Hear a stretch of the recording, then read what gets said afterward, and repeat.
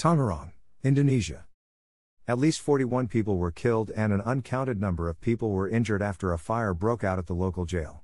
Some of the doors in the heavily overpopulated and very old jail could not be opened as the flames spread throughout the jail, according to Newsweek. Prison officials say the fire started around 1:45 a.m. local time on Wednesday morning. According to reports, the fire originated in cell block C, which was housing 122 inmates at the time of the fire. A spokeswoman for the ministry's correction department, Rika Aprianti, said the cell block was built to house 38 prisoners.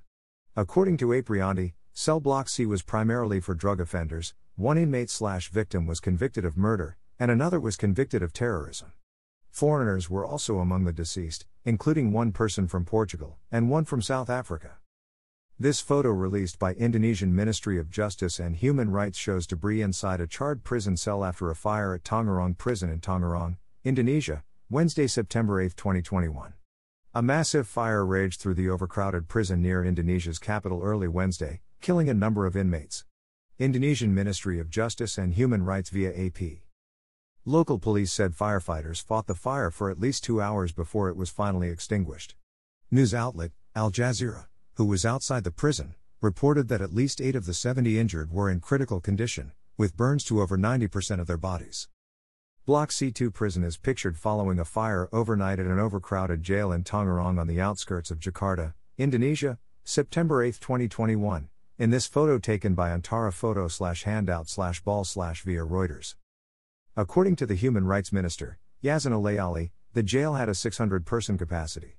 At the time of the fire, the prison housed over 2,000 inmates. Layali also said the jail's electrical wiring had not been upgraded since the facility was built in 1972. Mazy Media. According to the FBI, 40-year-old Matthew Taylor Coleman, of California, took his 2-year-old son and 10-month-old daughter to Rosita, Mexico. The trio traveled to Mexico from their home in Santa Barbara, California.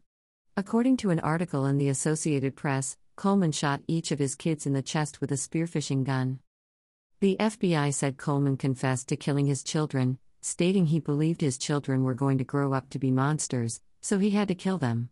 Coleman also told FBI agents he was enlightened by QAnon and Illuminati conspiracy theories, and was receiving signs and visions, revealing that his wife possessed serpent DNA and had passed it along to the children. Coleman told FBI agents that he knew it was wrong, but it was the only course of action that would save the world.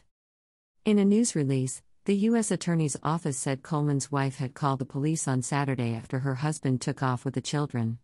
She didn't know where he was going, and he was not answering phone calls or text messages. Coleman's wife told police she didn't think her kids were in danger with their father, and that they didn't have any problems in the family. The wife said they did not have an argument before Coleman left the house with the kids.